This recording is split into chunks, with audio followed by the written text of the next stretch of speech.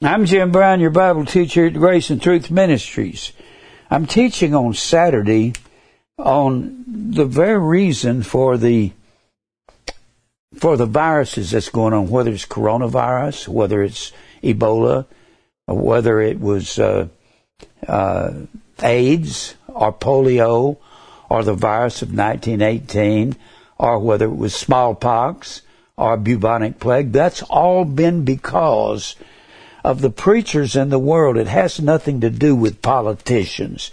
The politicians are merely the pimple on the melanoma that goes down to the soul of the world. The Bible teaches us that in Deuteronomy 28 and in Exodus, the 15th chapter, and in Leviticus, the 26th chapter, God tells Israel, if you go after any other doctrine, and you do not keep my commandments, He said, I will send the sword, the famine, the pestilence, and then I'll send the beast, and that will be the world ruling system, world rulers. And that will be, first it started off with Assyria and Babylon, which are basically the same people, and then Babylon, and then Persia, Greece, and then Rome. And these were represented by animals, that's why they're called a beast. Babylon was represented as the lion, Persia as the bear, Greece as the leopard, and Rome as the beast with iron teeth. And when I've got this title up here, Marrying Truth to a Lie, the end of time is what it's about. The Bible says, as it was in the days of Noah, there's some things we have learned, and I'm going to kind of review them so you can see them for what they are. I believe we're on the verge of eternity. The world is crazy. The United States has gone and jumped off the deep end. I'm not a politician. I don't like either one of the candidates. Didn't like Donald Trump. He cussed during his first election bid, used the F word constantly. If you don't believe that, go online and look up Donald Trump and the F word, and it'll tell you. I remember seeing him on TV. Don't like Joe Biden. I hadn't liked him for 30 years when he was ahead of the Senate committee that investigated new Supreme Court judges. I remember when he investigated Clarence Thomas. He was sarcastic and nasty. And back then, in the late 80s, I said, I don't like that guy. He's just a smart aleck, arrogant. Didn't like either one of them. I wouldn't vote for either one of them. I keep saying it's like bringing out a black mamba and a king cobra and say, you want to sleep with one of these? No, I don't. Don't believe in them. I believe in the church, the elect of God. Now, I want to review some things about what I taught last week. I want to try to straighten some of this out, help you to see this. I've gotten several letters from people. This is about Genesis, the 6th chapter, Genesis 6, and Matthew 24. These are the two that go together right there. Genesis, the 6th chapter, is talking about the sons of God,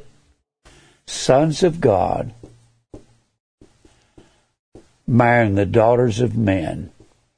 And there's this goofy fairy tale. It's actually a fairy tale, marrying daughters of men. And boy, this has angered some people that I'm preaching against that. That is not, the sons of God is not fallen angels. Would fallen angels, if they're fallen angels, let me ask you this. Would they be doing the will of God? Are fallen angels that have been cast out of heaven in Revelation, the 12th chapter, are they doing the will of God? No, they're not doing the will of God. They rebelled against God in the heavens and sided with Satan against God. They're not doing His will. They cannot possibly be sons of God. The Bible says in the 14th chapter of Romans, that the sons of God are those people. Let me quote it to you. Romans 8:14. As many as are led by the Spirit of God, they are the sons of God. Sons of God are led by the Spirit, and the Holy Spirit is truth. Fallen angels cannot possibly be sons of God. And that's this stupid fairy tale. It's a fairy tale. It comes out of Ginsberg's Legends of the Jews. It's a legend. And let me give you some of the other things that I've been teaching you. Angels do not marry. When they come up and say these fallen angels intermarried with women,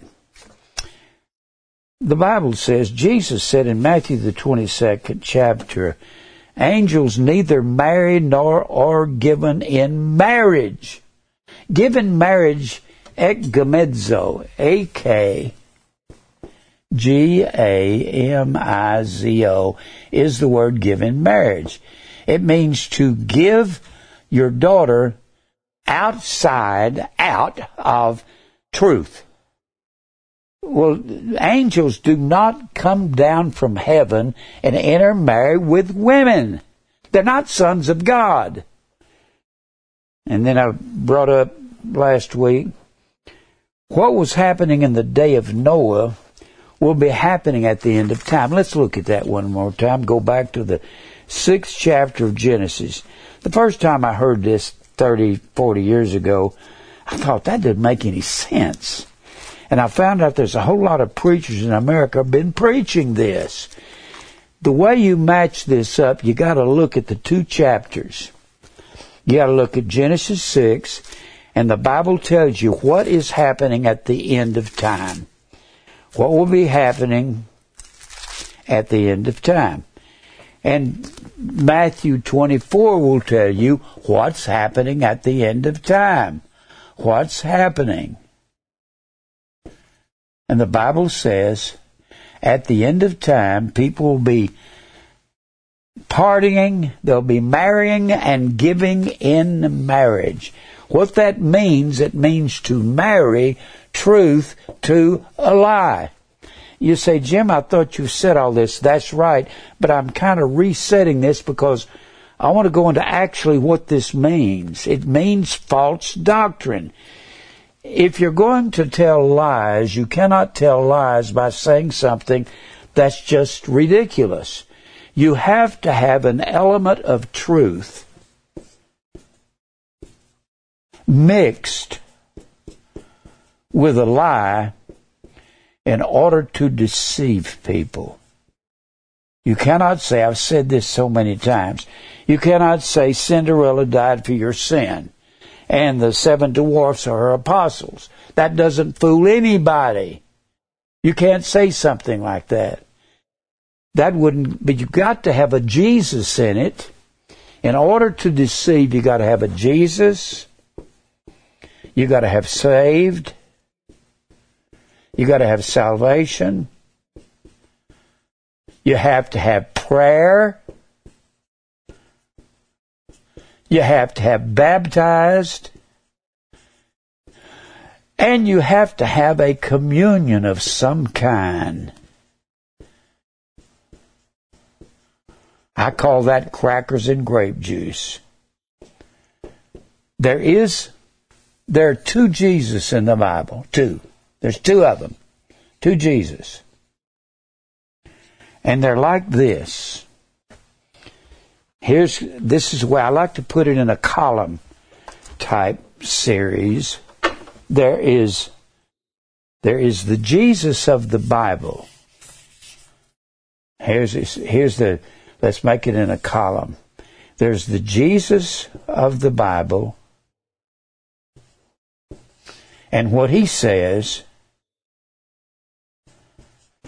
And he says, believe, for salvation. But it's more than what you think. It doesn't mean just believe that He existed. It means to believe every word He said. To believe, or faith, because faith and believe are the same word. And He tells us daily cross. That means death to self. And how does a daily cross come about? In the first century, you had to be condemned to a cross. And you'll only be condemned for telling people the truth, particularly about the things that we teach here. Christmas is pagan. It was against the law to celebrate Christmas 300 years ago in America.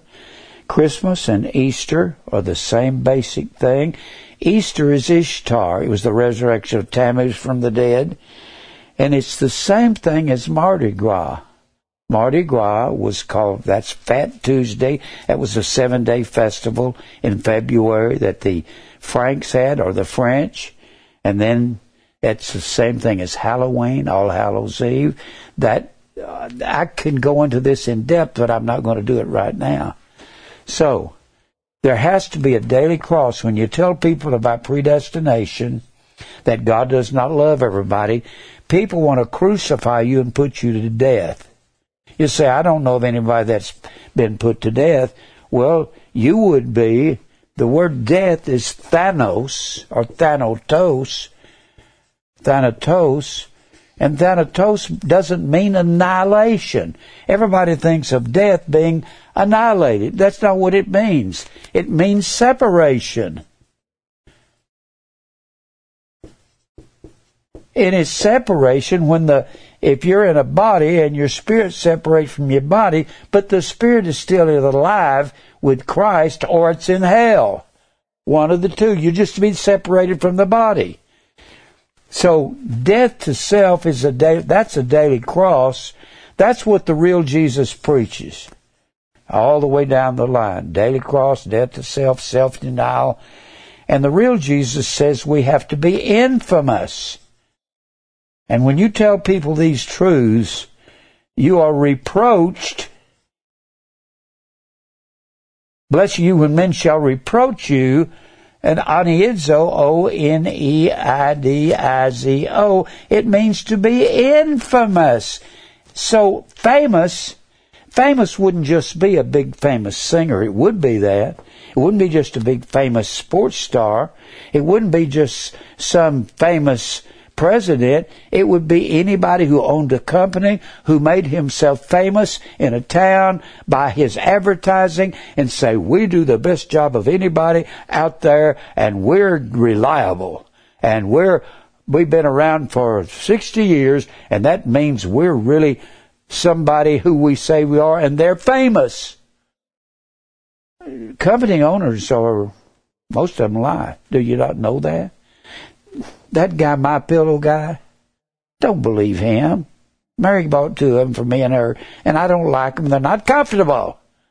That was an advertising campaign. That's all it is.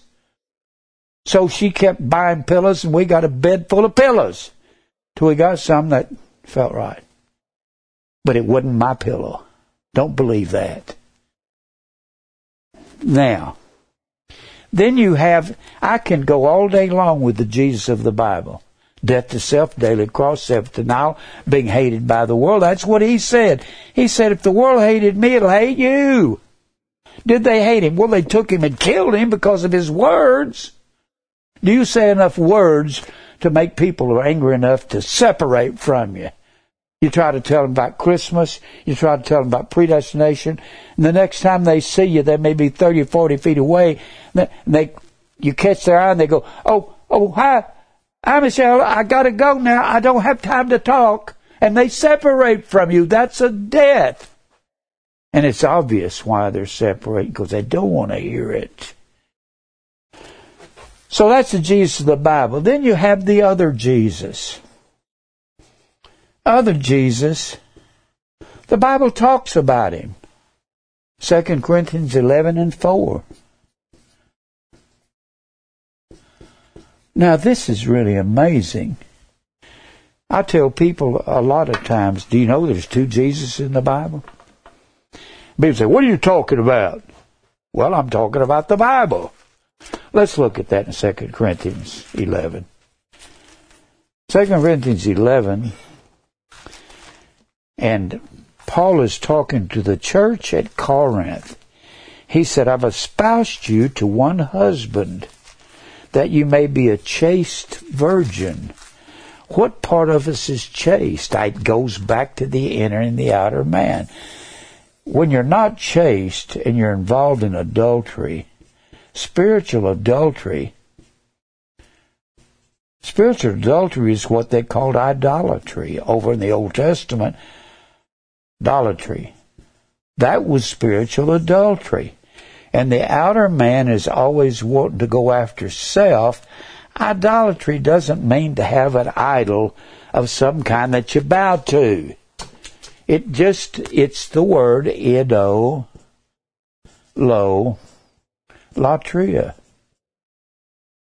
Idolatria comes from ido and latruo. Ido means to see. Latruo means to serve. It means to serve what you put into your eyes and your ears, what you see. If it's a car, I got to have that car. I don't care, I have to work 3 jobs. That's idolatry, just as much as bowing down to one of those statues in ancient Ephesus or in ancient Greece or Rome. It's just as much idolatry.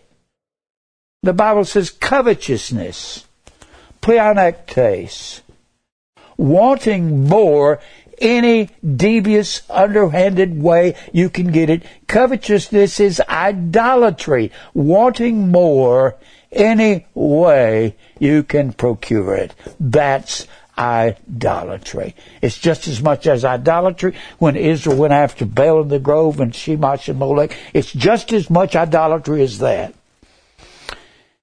Now, we're talking about this other Jesus. This other Jesus. Let's look at him here in 2 Corinthians 11. And he says, Paul says to the Corinthians, would to God you would bear with me in my folly. I'm going to speak foolishly. And indeed bear with me, for I am jealous over you with a godly jealousy, Corinth. I'm jealous over the church with a godly jealousy. I don't like people leading the church away. The church is the wife of Christ. Idolatry is when the wife goes off and sleeps with an idol. That's what Hosea said. He said, your idolatry, your idols were your lovers, Israel. For I have espoused you to one husband, that I may present you as a chaste virgin to Christ. The only thing that can be the virgin is the inner man that cannot sin and go after idols. That's Christ in you, the hope of glory. And then he says, but I fear something for you, lest by any means, as the serpent beguiled Eve, exapatao, E-X-A-P-A-T-E-O, E-X-A-P-A-T-E-O. It means to utterly, completely delude. Now, I started off this, and I said you have to have some truth in order to deceive. That's what Eve received from the serpent. He didn't say God is not God, and He's not, this has to do with marrying truth to a lie. He didn't say He's not God, and you need to question Him. He just said, hath God said?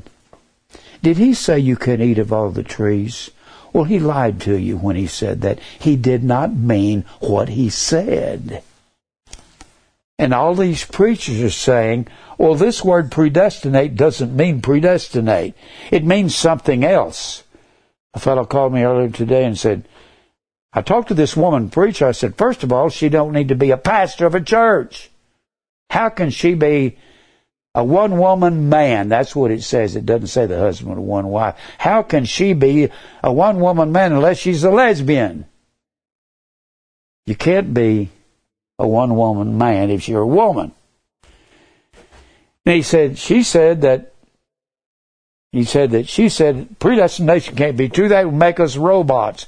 And I said to him, that's exactly right. It makes us robots. And he said, what do you mean? I said, well, first of all, the originator or the creator has to create a robot, doesn't he? And he has to program the robot and put a certain program in him. Well, God creates us as new creations, and does he put a program in us? He writes on fleshy tables of our hearts. But we're still not willing to go do the work. What do you have to do to a robot? Well, if it was an old robot where you had to wind it up, you had a winder. Nowadays, we've got computers where you just punch a button. So God's got to punch our button. And what is our button to make us walk right with these laws that he's written in our hearts? What's our button? Our button is the scourge. He says, I scourge every son I receive. I'll beat you so you can be a partaker of my holiness, so you can perform all of the process of the robot that I programmed you to be. That's right, we're robots. We're not even any more than that. If there's none that doeth good and none can seek after God, he better program us if we're going to heaven, hadn't he? And he better cause us to be obedient, because we have to obey the faith. The Bible says so. And we can't. So he has to cause us to do that. And that's what a robot maker does. He causes the robot to do what he wants to do. That's like a man that invented the computer. The computer can only do what's programmed in it. And we can only do what's programmed in us. Isn't that right? If he doesn't program anybody, nobody's going to heaven. Nobody. So don't worry when you say, Jim, I can't understand all these words. You don't have to understand them. They'll be going on in your heart. And you'll know when you're doing wrong, won't you? I do. Now, we're still talking about this other Jesus. Gosh, I've got to get back to man truth to a lie. Now, let's keep reading here. I love this chapter. I'm jealous over you with godly jealousy. I've espoused you to one husband, that you may present you as a chaste virgin. But I fear lest by any means, as the serpent in the garden. I love the word serpent in Genesis 3:1. The serpent was more subtle than any beast of the field. That word serpent, let me move this. The word serpent is the word nakash, N-A-C-H-A-S-H, N-A-C-H-A-S-H. Nakash means to enchant. You thought the serpent was poisonous. No, he's going to make you feel good. I love what one writer said. He said that word enchant means, and this takes us right back to idolatry, idolatria, to serve what you see. He said this word enchant means to kill with the eye. That's when she began to serve the tree. She put it into her eyes and her ears. She looked at the tree and she saw a tree that was good for food. It's pleasant to the eye. It would make her wise. Those are the same three things that John said in 1 John 2:16. All that's in the world is the lust of the flesh, the lust of the eye, and the pride of life. When she had it would fulfill her desire for her flesh. It would fulfill the lust of the eye, and it would make her wise, and she could be proud in her own conceits. So, nakash. So when you see serpent here, it's not talking about something evil looking and bad sounding. It sounds good. It has the same meaning as the word dragon. The dragon in Revelation 13. Revelation 13 said there was a dragon that came up out of the sea, a beast that came up out of the sea, and the dragon gave this beast his power, his seat, and his great authority. The word dragon, drakon, means to fascinate. It don't mean something, a fire-breathing dragon. It means something that looks good, feels good, makes you feel good. The same thing as enchant. And all that Satan did in the garden was put the Word of God in question. Said, did God say? Well, He didn't mean that. And He said it real smooth to her. He didn't go, ha, ha, ha, ha, ha, and sound like some witch. It's not what He did. He was talking real smooth to her. Eve, hath God said? Well, He didn't mean that. He didn't mean you'll surely die if you eat of that tree. Now, let's go on and look at this. As the serpent beguiled Eve, exopatao, deluded her completely with smooth words, questioning the Word of God. That's what these preachers do today. As he beguiled Eve through his subtlety, through his panourgia, P-A-N-O-U-R-G-I-A, P-A-N-O-U-R-G-I. It means trickery. He was tricking her. When somebody comes on real smooth to you, talking real smooth, and say, well, the Bible doesn't actually mean that. It means something else. That's what Kenneth Copeland, Fred Price taught before he died. I don't believe Fred went to heaven. I don't see how he could. He didn't have a daily cross, death, self-denial. All he did was preach for money. That's what Jesse Duplantis preaches. That's what all these preachers do. They preach for money. They twist the Word of God and pervert it. Then he goes on to say, through his subtlety, so your minds, your noema, your perception, your intellect, N-O-E-M-A, your thinking is corrupted. Your thinking has been twisted and perverted by preachers who twist the Word of God because they marry truth to a lie. That was what was going on in Noah's day. Truth had married a lie. And I've said this last week, and it may take me a while to get through this.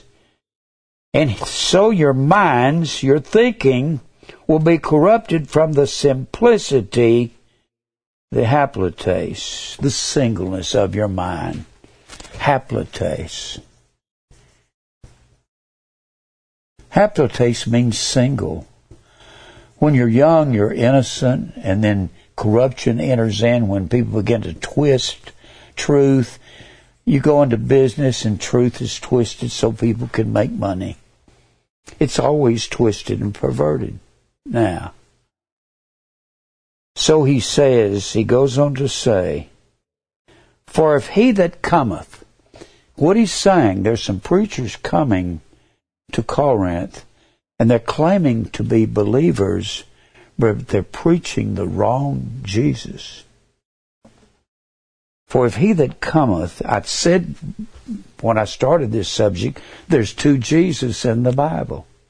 There's the Jesus of the Bible that says, death to self, daily cross, self-denial. Do you know that's comforting, to deny self? You know what's uncomfortable? What's uncomfortable is when you've got that inner man and that outer man fighting each other. You've got your flesh. It's kind of like the fellow that just wrote us from Texas. He said, I'm wrestling with myself, my flesh. That's the outer man. Paul said he was wrestling with that every day. And there's an inner man that says, I don't like the way self is living. And the inner man is what convicts you. That's proof of your salvation and your belief. Because it doesn't like what's going on and causing your body, you're saying, but I want to do that. That feels good. I keep saying this to everybody. If you can get old enough and live long enough, you find out that this man outside fights everything and everybody, and it's all over self, and it's all over position and fame and all that you get and all that your flesh wants. That is what fights the world, and the inner man says, stop fighting. And over the years, through God's sending fire and trials and persecution and tribulation, He makes this inner man cause the outer man to give up. When you get to be old, you got a thin veneer of the outer man that wants the flesh, but the inner man, through fire and trials, has taken over your body. That's happened to me at my age. In my 80s, I don't want to fight anyone anymore. It's comforting to come to this place, because when you begin to realize that God has preordained everything, when you realize Isaiah 46:10 is actually true, when he says, I've declared the end of time from the beginning, and everything that's not yet done in your life. Just tell me anything that you can name that you don't like that happened in your life. God ordained it. When you come to realize that, why would he ordain that? For your good and my good. He says, and we know that all these things work together for good to them that love God. All of what things? What he said before Romans 8:28, he's talking about groaning. He's talking about, when he's talking about groaning, before that, groan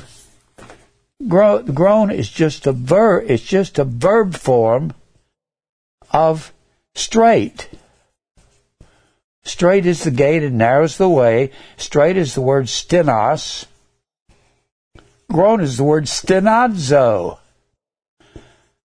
And when you're groaning, you're hurting in life because God's getting rid of that outer man. The outer man is what hurts you real bad, and you don't like it because you can't have your way. And it upsets you and it bothers you. When God can get rid of the outer man, you'll say, everything is for my good, and we know that all these things work together for good to them that love God, to them or they are called according to his purpose. It works together for the called. Called is the word kaleo, and ekkaleo is the word church. Or ecclesia comes from ek and kaleo. And ecclesia is the word church. Ek means called out. And that's the kaleo. So all things work together for good for the church. It don't matter what it is. As you get older, you think, gosh, I've fought people all my life, and I've never accomplished one thing in one of my fights and arguments. Not one thing. And when you come to the realization that all the bad things that's in your life is God's will for your life, that's when you can say, well, I wrecked my car. This guy wrecked. He ran into me and put this big dent in my fender. It's going to cost $5,000 to get it fixed, and I've only got $2,000 deductible. I got to come up with the $3,000. That is for your good. It's going to teach you not to be in the situation that you were in. You're going to learn not to be where you used to be. I've learned not to hang around people that fight because I don't like to fight. So stay away from people that fight. That's why I wouldn't go fishing with some free will person that believed in Christmas and believed in free will and hated predestination. I'm not going to fish with him. Why would I? All it's going to do is get us in a fight. Now let's keep going on this. For if he that cometh, these guys are coming to Corinth, and he preaches another Jesus whom I have not preached. Paul preached the real Jesus. So the other Jesus is one that Paul did not preach.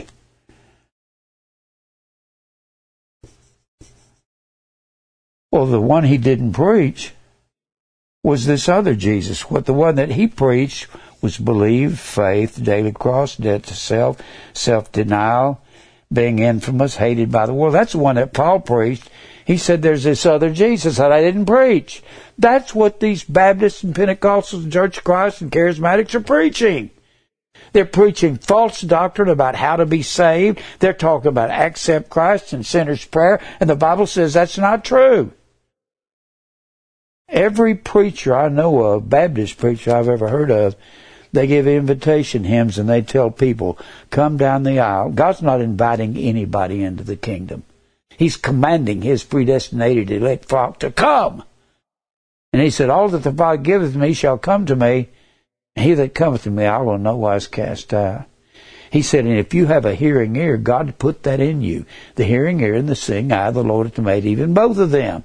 So if you can hear the truth, you will come. You won't come down some aisle in a Baptist church. That's not what he's talking about, coming. He's talking about coming to him. So he says, these preachers that are coming to Corinth are preaching another Jesus, an easy Jesus. One that says, accept Christ. And all you got to do is walk an aisle and you're home free.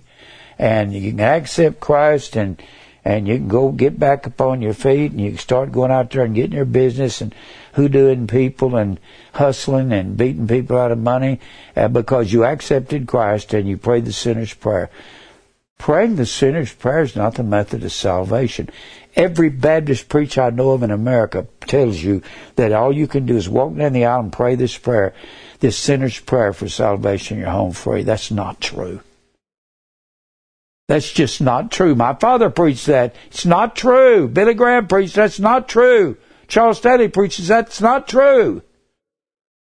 And they all, every one of them, go to Romans 10:13. For whosoever shall call upon the name of the Lord shall be saved. That's true, but that's not the method of salvation. Read the next verse. How then shall they call on him in whom they've not believed? You don't believe in God, you can't just walk down an aisle and pray. You will call on him, and you'll call on his name. But not before you believe. It's not the method of salvation. You preachers know that. Why you keep saying that? And the goofy Southern Baptist Convention had a meeting one year on whether accept Christ and sinner's prayer was true, and they voted that it was. You guys were lying through your teeth. It's like you don't believe the Bible. You can go on the internet and find that. Now let's see what the rest of this is. For if he that cometh to Corinth, some preachers coming to Corinth were preaching the wrong Jesus and he goes on to say, and preach a Jesus that I haven't preached, or if you receive another spirit which I have not received. Now the Holy Spirit, Jesus preaches the Spirit, and he's the one that said the Spirit is the truth. Or 1 John 5:3 says the Spirit's truth. And he also said, Jesus said, when the Spirit is come, he'll guide you into all truth. Not into part truth. Guide you into all truth. That's Jesus. Well, if the Spirit is truth, aletheia, A-L-E-T-H-E-I-A, and it comes from lanthano. Lanthano means to lie hid. The alpha privative negates the word. It means no hiding, not to hide anything. Well, this other Jesus hides the truth. It's another spirit. And then he says, and another gospel which you have accepted. Now let me tell you what Paul said in Galatians. Here's what Paul said in Galatians, the first chapter. Galatians 1. Here's his words in Galatians. In verse 7. Well, let's read verse 6, 7, and 8. I marvel that you are so soon removed from him that called you unto the grace of Christ, unto another gospel, which is not the true gospel. Boy, when you get into gospel, you get into a lot of different things. Which is not another gospel, but notice I've said to you, you have to have some truth in order to deceive. But there be some that trouble you, and they pervert the gospel of Christ. Metastrepho. Let me erase some of this. They pervert the gospel of Christ. Metastrepho. Metastrepho means to overturn or overthrow the true gospel. And that's what's going on in the churches. This is the same thing as marrying truth to a lie. You've got to have some truth and a lot of deception. Let me tell you this. If you want to poison your wife, how do you do it? Well, you don't take her a bottle that's got skull and crossbones on it and say, "Here, honey, drink this."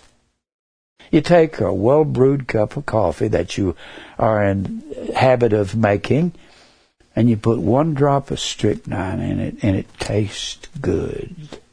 And she's going to fall dead. So if you're going to poison somebody, you put a whole lot of truth with a little bit of lie, and that will destroy people. And that's what these preachers are doing. I don't know any Baptist that are telling the truth. I was raised in a Baptist preacher's home, and I was ordained as a Southern Baptist preacher by the Mecklenburg Association, the same association in Charlotte, North Carolina, that examined Billy Graham.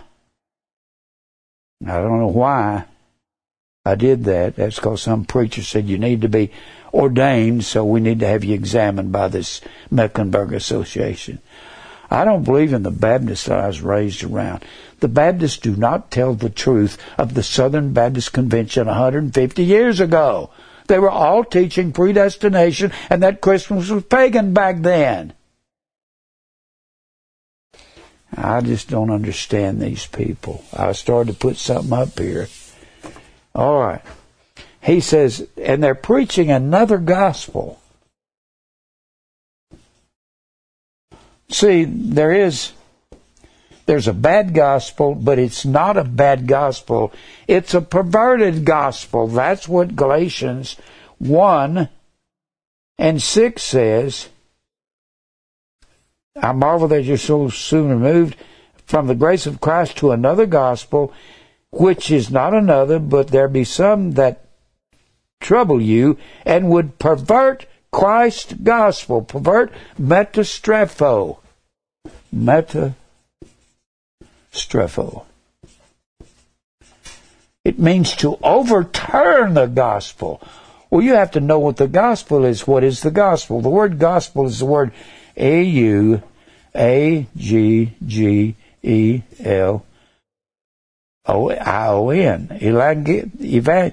Euangelion. Euangelion is a form of you and angelos. Aggelos. Angelos is the word angel, but that's not a good word. The word is actually messenger. It's better to put messenger every time you see gospel. And the gospel is the blood baptism. The Bible says so. A blood baptism was a death. The Bible says in Mark, the 1st chapter, the beginning of the gospel. The beginning of the gospel, as it was written, I'm spelling it wrong, I'm writing too fast. The beginning of the gospel, as it is written in the prophets. As written in the prophets. Now this same thing is spoken. Now this is in Mark 1. The beginning of the gospel is. So we're talking about another gospel. It's going to be it's going to oppose what Mark 1, 2, and 3 says. It's going to oppose Mark 1 through 3. It's going to oppose that. Now Luke 3 and 3 says, John came preaching the baptism of repentance. Baptism of repentance, as it is written in the book of Isaiah. It says Esaias, but that's translated from the word Isaiah. And that's written in Isaiah, the 40th chapter. Isaiah 40. So the beginning of the gospel is the same thing as the baptism of repentance, because it says the same thing, that the beginning of the gospel is prepare you the way. ye the way. And the baptism of repentance, as written in Isaiah, is prepare ye the way. Way. So if prepare ye the way is the beginning of the gospel, and it is the baptism of repentance. Baptism cannot possibly be water. Baptism is blood. A blood baptism was a death, and that's exactly what the gospel is. Prepare you the way. The word way is hodos. And there is a narrow way, narrow hodos. So this is talking about the narrow way. Hodos means highway, way, road, or journey. Highway. So it means prepare the highway. And that has to do with Isaiah 40, where God is saying, telling Israel, prepare a way out of Babylon to go back and rebuild the temple here in Jerusalem. That's a long story. I won't go there right now. Now, so, these preachers are preaching something that's opposing to the narrow way. Narrow is the word thalibo, and it is the same form of the word thalipsis. Thalipsis is the word tribulation. One is the verb, the other is the noun. Thalibo is narrow. Thalipsis is the word tribulation. So if they're preaching another gospel, they're preaching something that is not tribulation.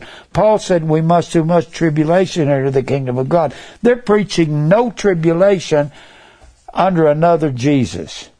No tribulation. God wants you to have everything you want in the charismatic movement. He wants you to pray and ask God for anything you want, and whatever you ask, praying, believing, you'll get. That's not true. Ask is a conditional word.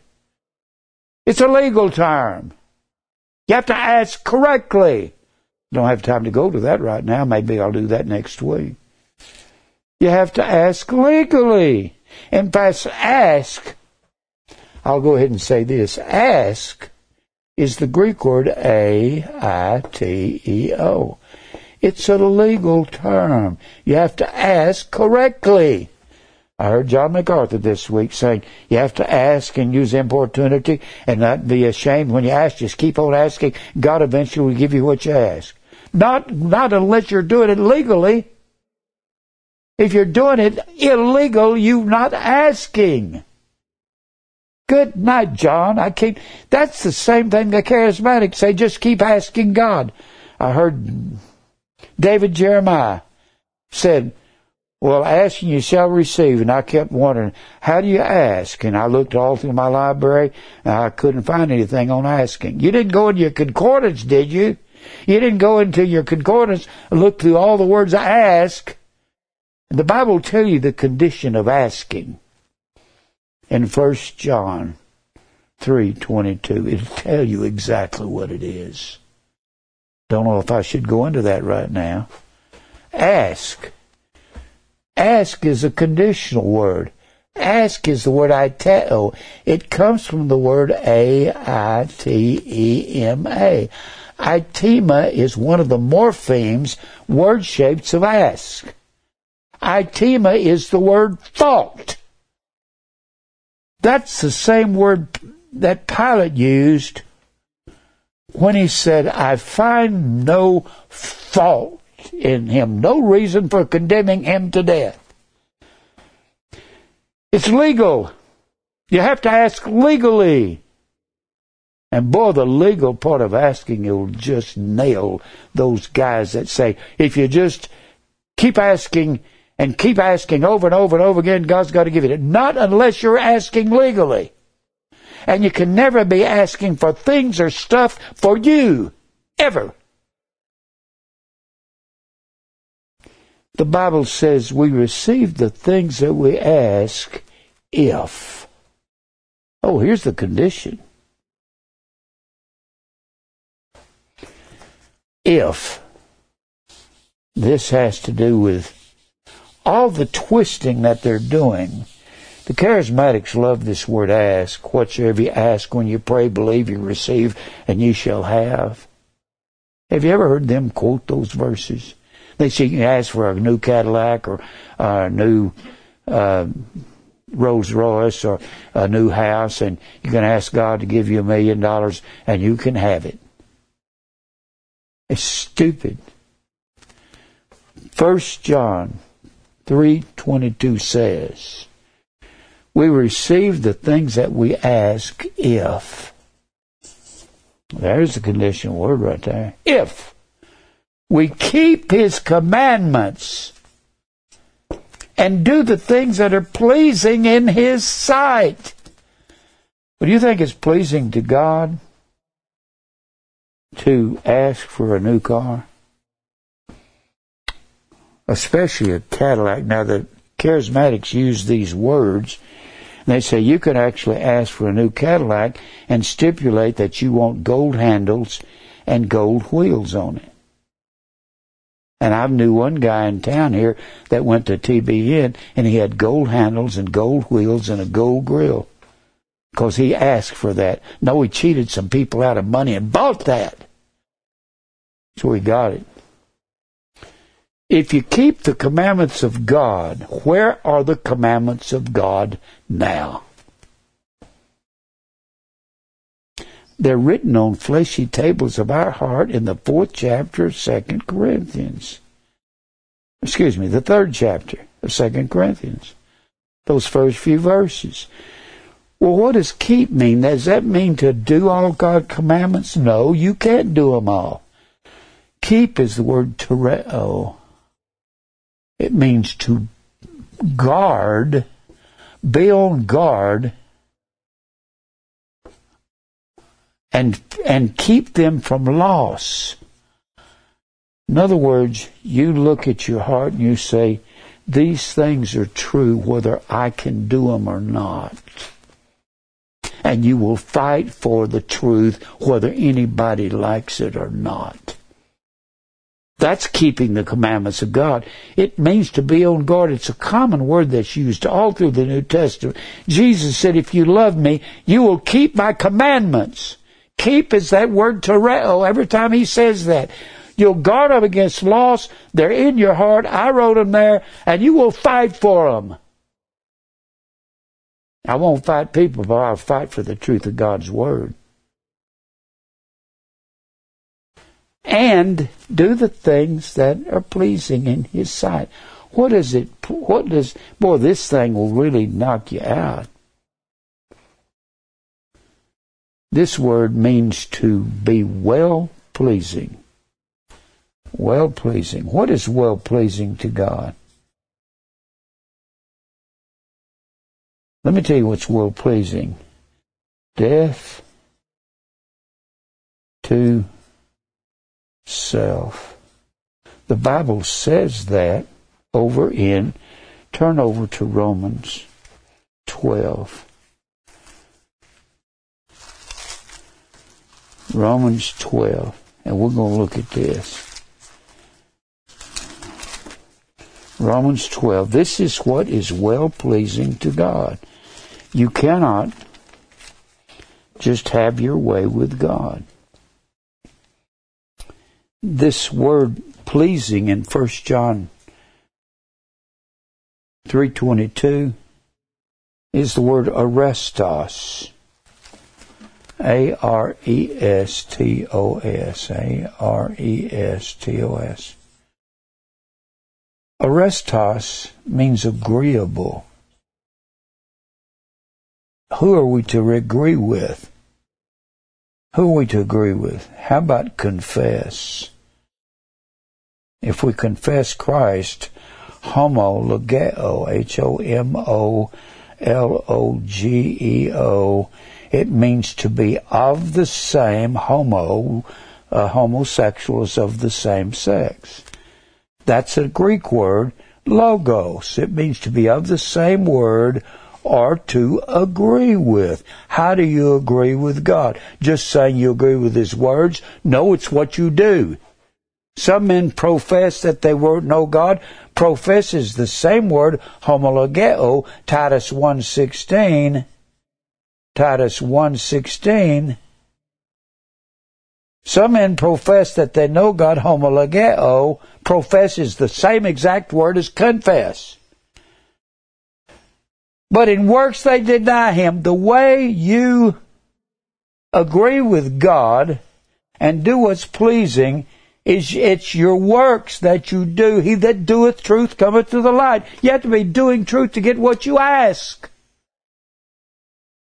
There has to be death to self. I don't know why MacArthur and this knucklehead out there in California, David Jeremiah, so I looked all over my library and couldn't figure out what ask was. Let me tell you where you find it. 1 John 3:22. Receive the things that we ask under the condition that we keep and fight for the commandments of God.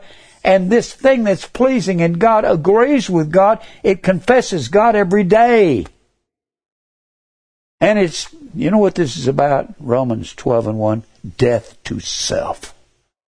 Let's read Romans 12:1. But if you'll notice,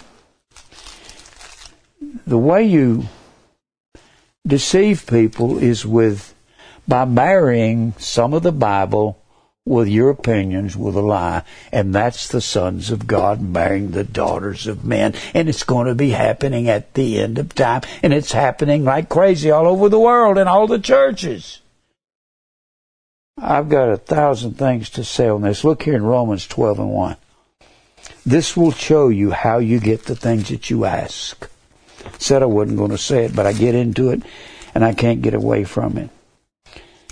12:1, I beseech you, therefore, brethren, by the mercies of God, that you present your bodies a living sacrifice.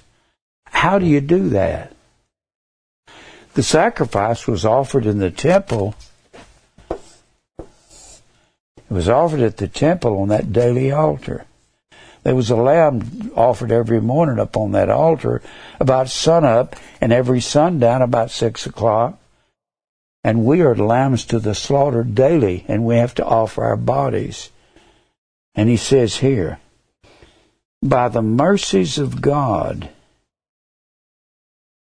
I could say a lot about mercies. Toreo means to be gracious. Now, let's look at this. That you present your bodies, by the mercies of God, that you present your bodies a living sacrifice. How do you present your bodies as a living sacrifice? We are priests and kings. A priest gives acceptable sacrifice without blemish. That's that inner man that God says He's going to cause the outer man to die to his own flesh over a long period of time. You can't really pray when you're young and ask God for anything because you got too much of this outer man in you. That's why the apostle said, Lord, teach us to pray. Teach us to proseuchomai, to bow to your will.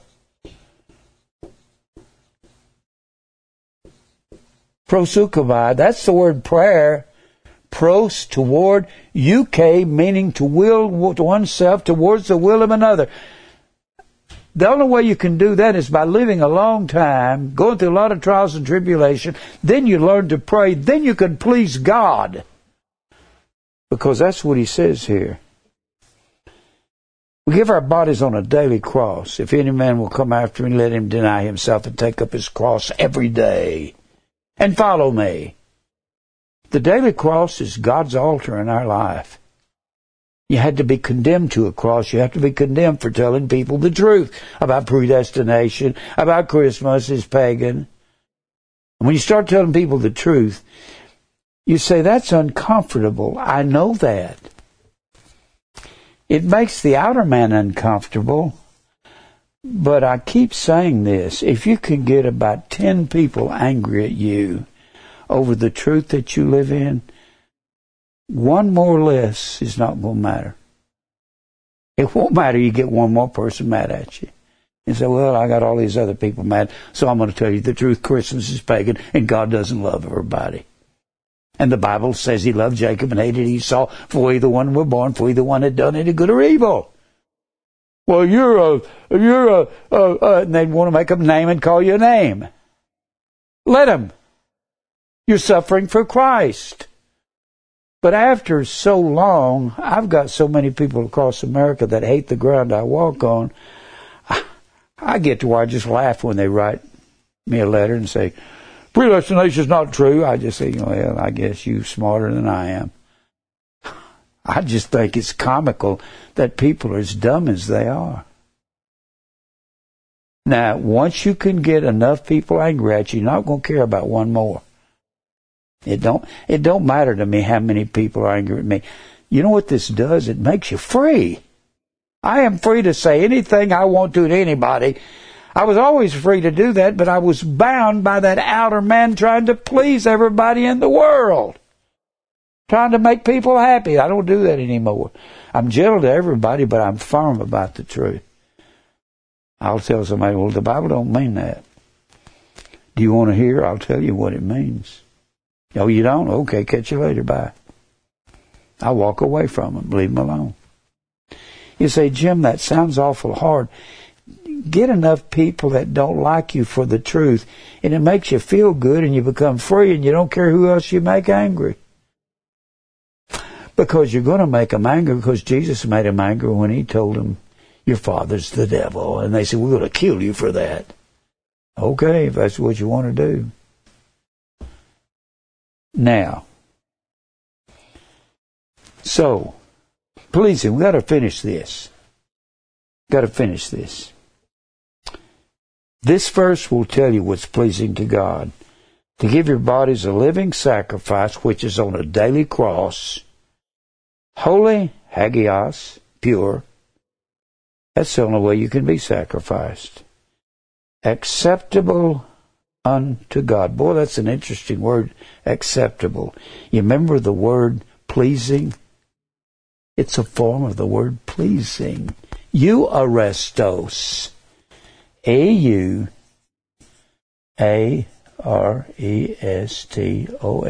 Remember that word pleasing was arestos. Well-pleasing is a daily cross, death to self. So what's pleasing to God is not asking God for what you want. You got to legally ask, keeping the commandments, and do the things that's pleasing by dying to self. You can't ask for self ever. Other than, Lord, teach me to take my cross and die daily. Give me strength to stand under the onslaught of people. That's the way you die to the flesh. Now, and then he says, holy, acceptable unto God, which is your reasonable service. It's only reasonable that you as a believer would do this. I love the word reasonable. Logikos. L-O-G-I-K-O-S. You know what that word is in our language? Logical. It's just logical. You'll put self to death. And we get the word logos from that. It's your word service. It's what God commands you to do. That's the only way you can get what you ask. Whatsoever you desire, when you pray, believe, you receive. That word desire in Mark 11:24 is the word aiteo. So if you desire something, you're designed to die to the flesh. That's the only thing. When they take these words and twist them, that's marrying truth to a lie. They take the word ask and say, you get whatever you want by asking God for it. Ask and you shall receive. Seek and you shall find. Seek, zeteo, means to worship. You can't get what you want from God by simply seeking it and saying, Lord, I want what I want, and I seek what I want. You have to seek God. Boy, we are so messed up in America with these preachers. They're disgusting. I don't know why God just don't strike this whole world and blow us all up. I've never been so sick and tired of preachers. Now go back over here to the other Jesus. 2 Corinthians 11. Because I got to go back. I didn't intend to go here, but I've spent more time on this. 2 Corinthians 11. Now we've read about the other Jesus down here through verse 4. He said, these preachers will come preaching another Jesus, another Spirit, another gospel that I have not preached and have not accepted. And I'm afraid you'll bear with these other Jesus preachers. And he tells you who they are later in that chapter. We go on down here and he says to the Corinthians, talking about these preachers, verse 13, for such are false apostles, deceitful workers. The word deceitful, dolios, D-O-L-I-O-S. It's a form of dolos, which is the word guile. It means to preach by trickery.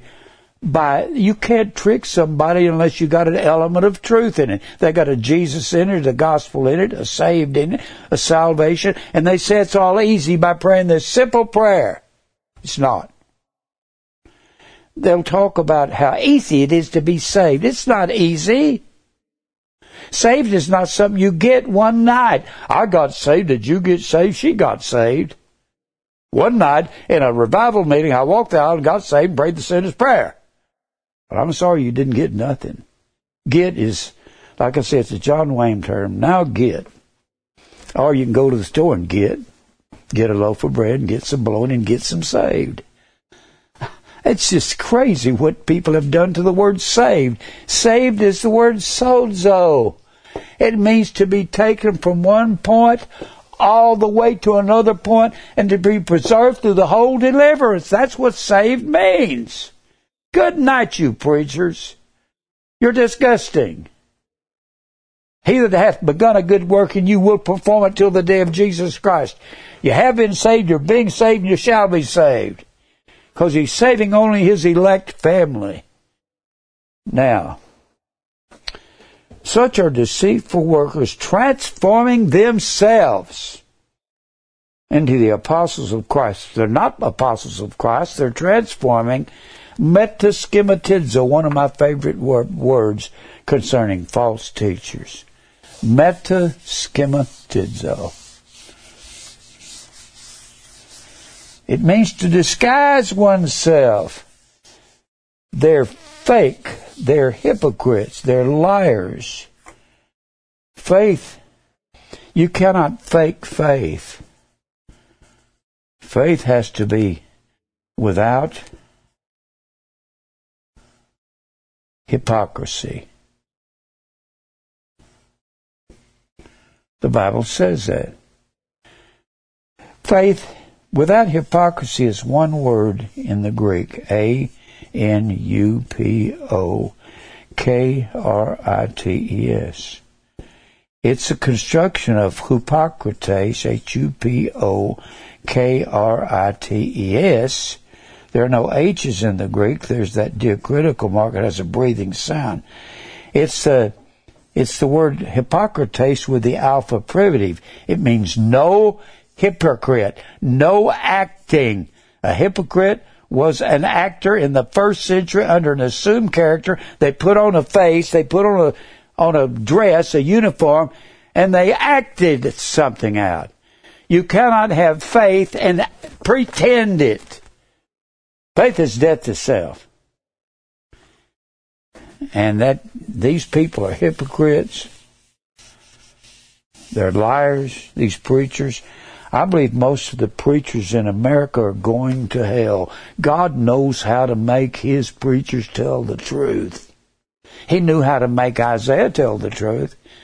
And they took Isaiah and put him in a log and cut him in half. He knew how to make Jeremiah tell the truth. And the princes of Israel took Jeremiah and hung him down in the mire. Some writers say that was human waste inside their dungeons. And Jeremiah hung there, and he was pleasing to God. Whew. Well,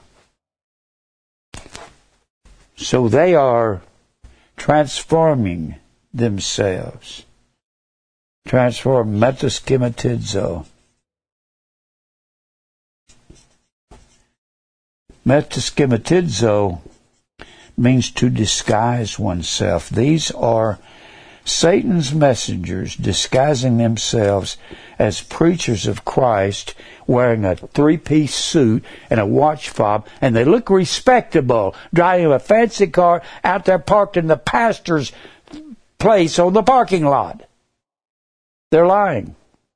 If they're preaching any other way than death to self, daily cross, self-denial, a new birth, a new creature that God has to do in us, He births us by His will, not by our will. If they're preaching anything besides that we were born not of blood, nor the will of the flesh, nor the will of man, but of God. If they're preaching sinner's prayer, they're lying. If they're preaching accept Christ for salvation, they're lying.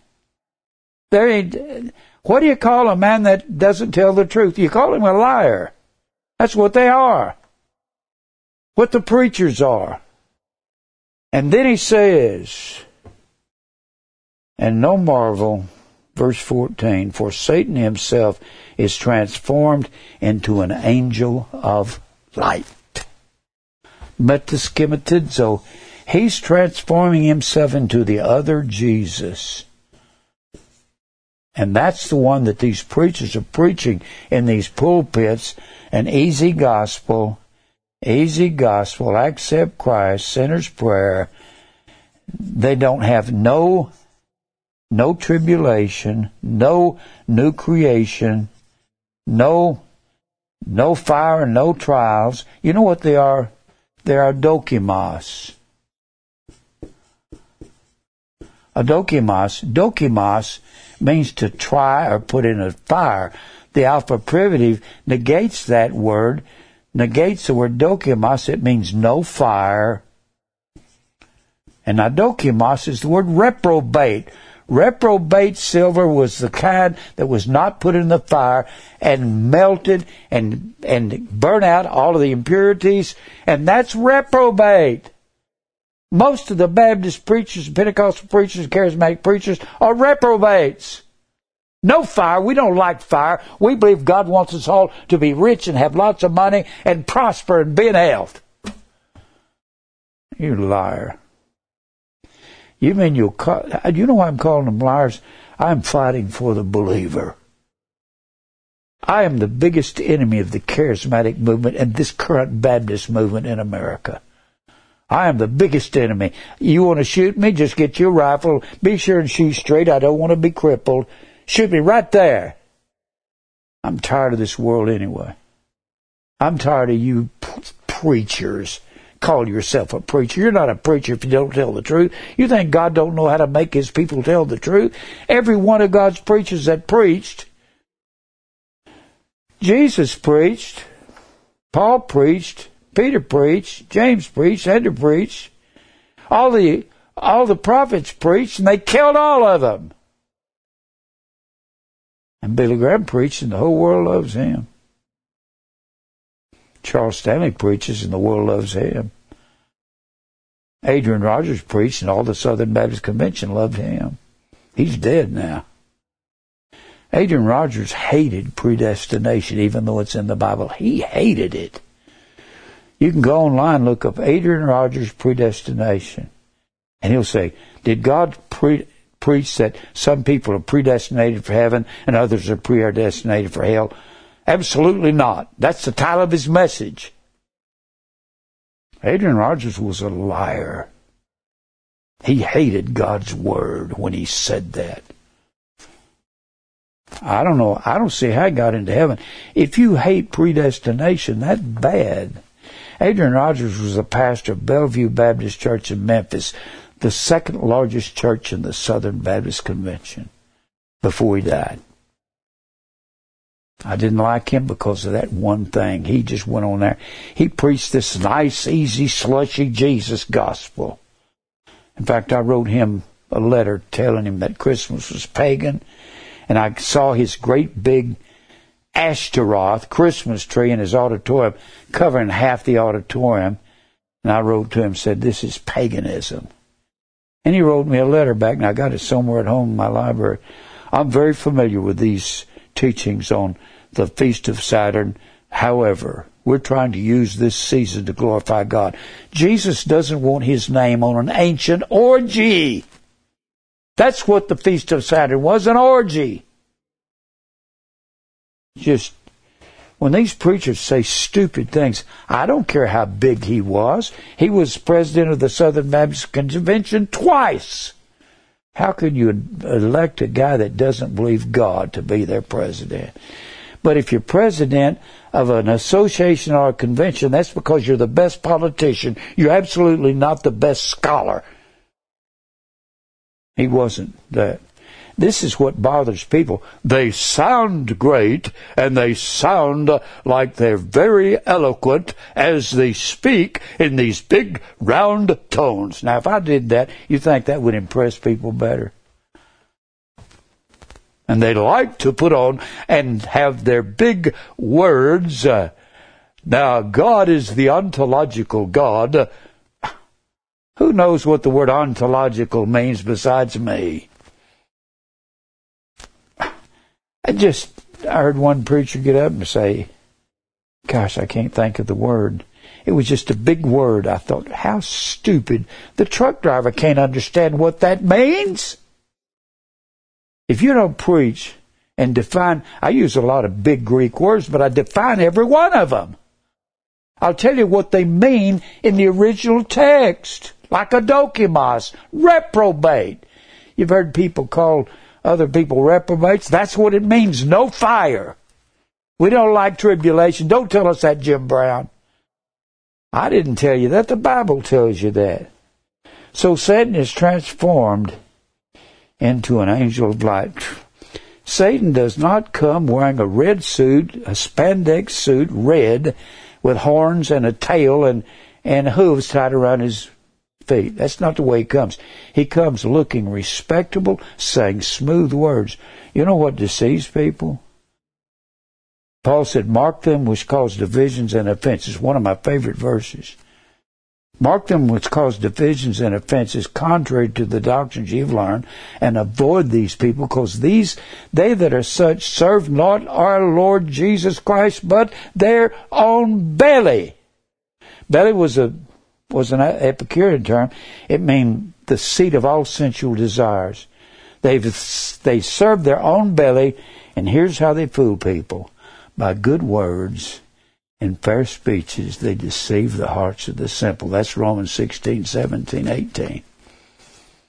It's by good words and fair speeches. They make things sound good. How much time do I have, Mike? 14. Maybe I can give you this. I was trying to start off, and I'm going to stay on this subject, marrying truth to a lie. It was going on in Genesis 6. It has to be going on at the end of time. Let's go back over to Matthew. Matthew, the 24th chapter. Here's what's going to be going on at the end. They were marrying truth to the lie in Noah's day. Matthew 24. It may take quite some time to get... I have preached on this before, but I've never gotten quite as definitive as I am today.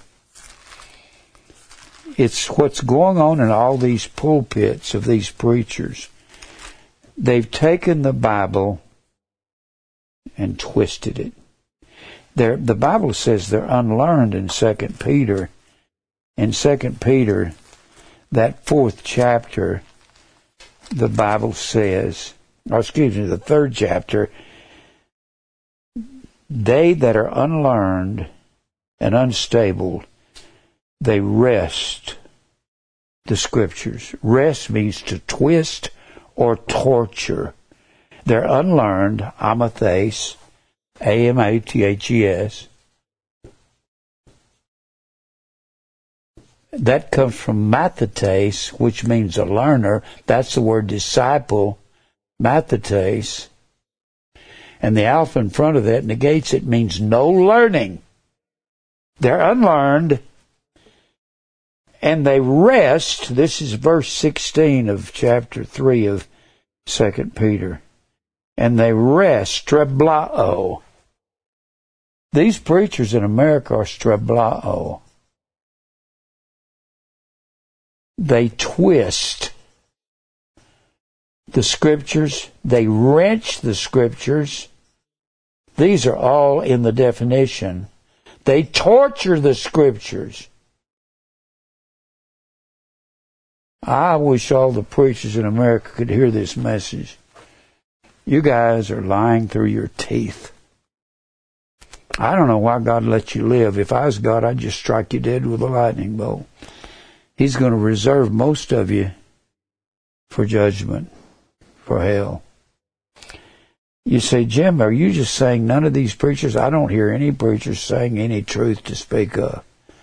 They're preaching a slushy, easy, cotton candy gospel. I don't know why God just don't kill them. In the 24th chapter of Matthew, this is what I've been talking about this whole message. They've married truth to a lie. The truth is the Word of God. They take so much of the Word and they wrench it and twist it for their own benefit. It's so they can get money out of people. They tell them, God wants you to prosper and be in health. That's not our word, prosper. That's not our word, health. Prosper is the word euodio, E-U-O-D-O. This is something that every one of the charismatics preach. Prosper and be in health. Now, John MacArthur will preach against them, but he won't tell you what prosper means. He won't tell you what health means. They're just lying as fast as they talk. Fred Price preached this. He died about a week and a half ago. I don't see how he could have gotten into heaven. Prosper, euodio, is a form of you. That is a common prefix, not only in Greek, but in English. You, well. You see that on eulogy.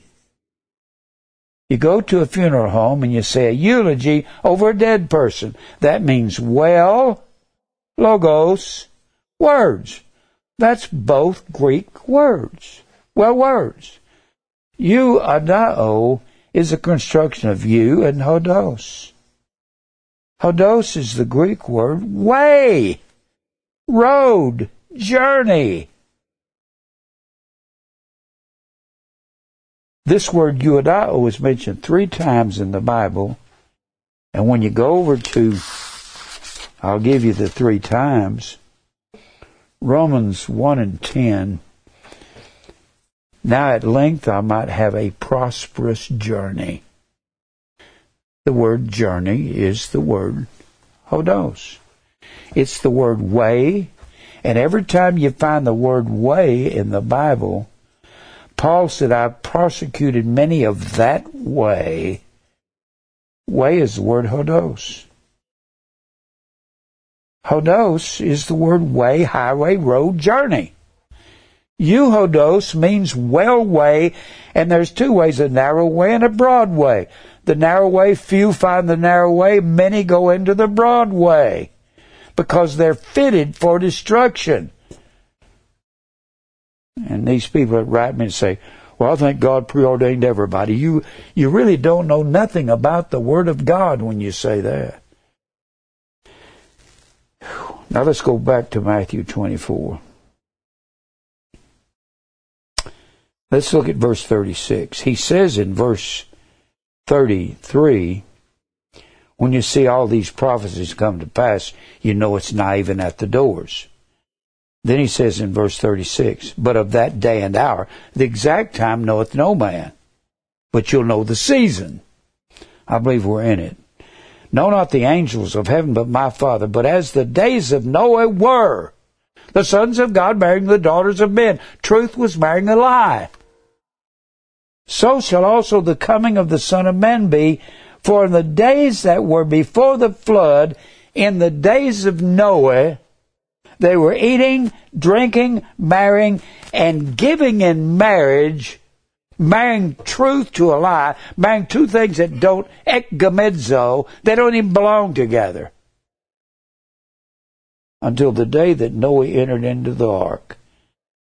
And they knew not until the flood came, boom, it hit them, and took them all away. So shall also the coming of the Son of Man be. The same way it was in the days of Noah. Go back to Genesis 6. Genesis 6. Do I have any time, Mike? Maybe I can get this in. Genesis 6. The earth was corrupt to the core. Men were evil and wicked upon the face of the earth. And that's why God decided to bring a flood and drown all the people that were evil and wicked in their hearts. The Bible says they were all evil from their youth up. 6. And he says that it came to pass when men began to multiply on the face of the earth, that daughters were born unto them, that the sons of God saw the daughters of men. Sons of God are believers. Daughters of men are the sisters of the sons of men. That would be the lineage of Cain in the 4th chapter. That would be the 4th chapter marrying the 5th chapter. The sons of God are in the 5th chapter. They trace back to God. Cain's lineage does not trace back to God. And he says, the sons of God saw the daughters of men, that they were fair. This is truth marrying a lie. That they took wives of all that they chose. And the Lord said, my spirit will not always wrestle with man, strive with him. For that he also is flesh, yet his days shall be 120 years. There were giants in the earth in those days. That word giant does not necessarily mean a tall man. The word is Nephil, Nephil. Nephil means a bully or a tyrant. When you marry truth to a lie, all these men that have twisted and perverted the Word of God, you try to go into their church and tell them truth, or even go into the home and tell them truth, they'll say, sir, you must leave. They'll become bullies and tyrants with the Word of God because they perverted it and twisted it. There were giants in the earth in those days, and also after, when the sons of God went into the daughters of men, they bare children to them, and the same became mighty men of old, men of renown. The word renown is the word shem. It means name. When they said, let us make us a name, they said, let us make us a shem, an authority. They became men of authority. And they were bullies and tyrants. That's what's happening at the end of time when truth marries a lie.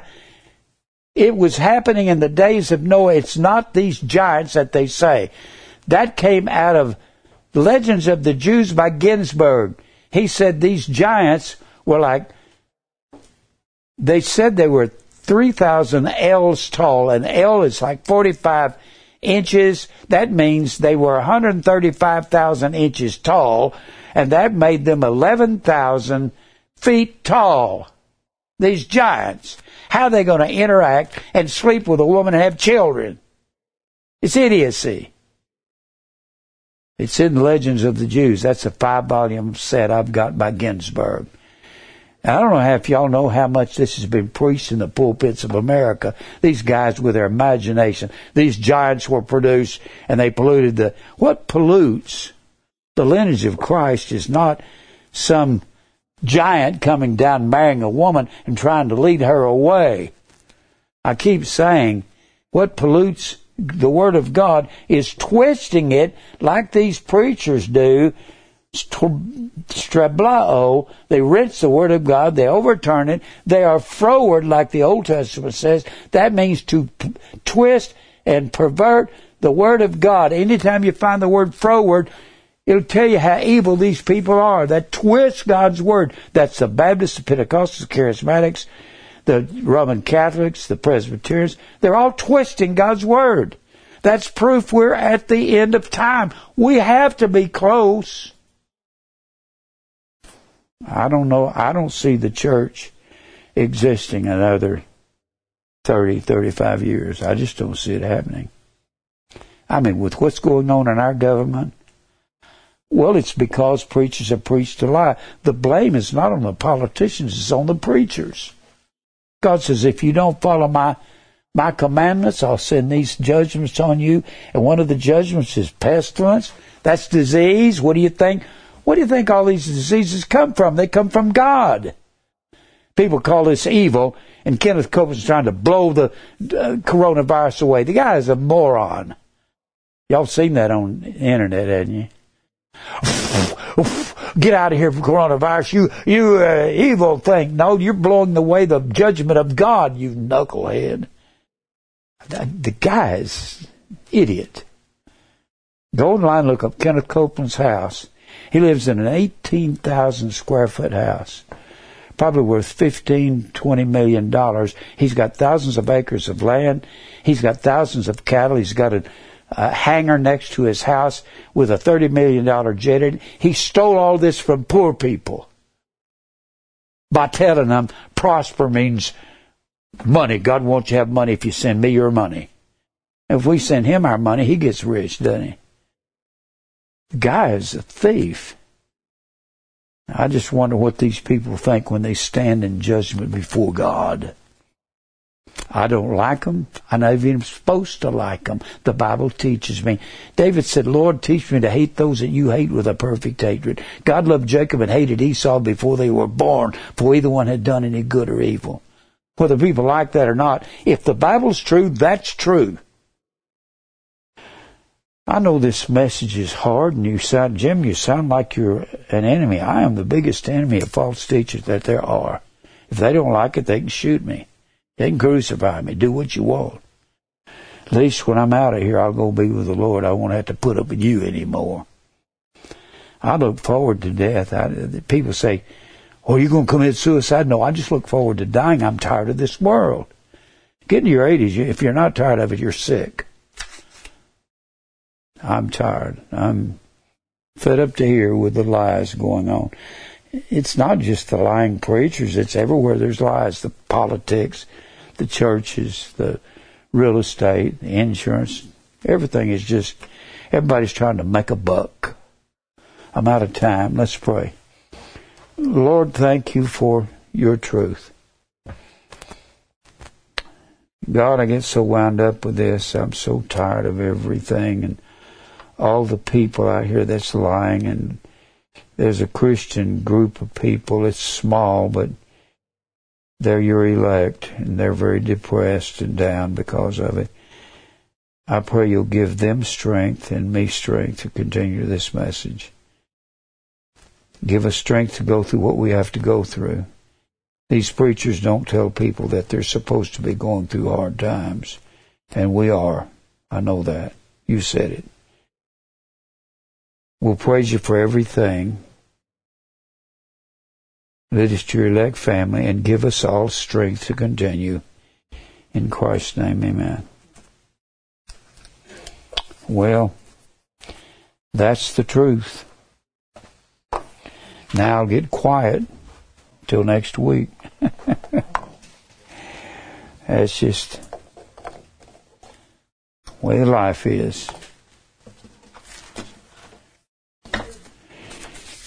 People say, you sure do preach hard not to have anybody but a few people there. Boy, when I get on the truth, I get real intense. Somebody used to come here and said, you sure are intense. I said, exactly. That's what we're supposed to be.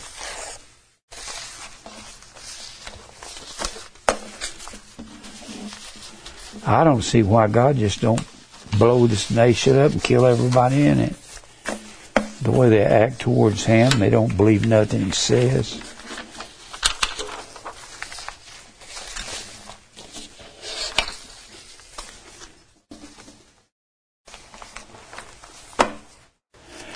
Well, I'm not sorry for telling you the truth. Are you leaving, Michelle? Yeah. We're glad you come. Yeah. Good to see you. Good to see you too. I just hope this message affects everybody. It does me. Yes. When I preach it, it affects me. Still. It just makes me sicker and tired of these insane people out here. I believe they're the devil's children. I mean, Jeremiah didn't cut them any slack. Neither did Isaiah. So much confusion. Oh, it's just, it's the lies coming from the pulpit.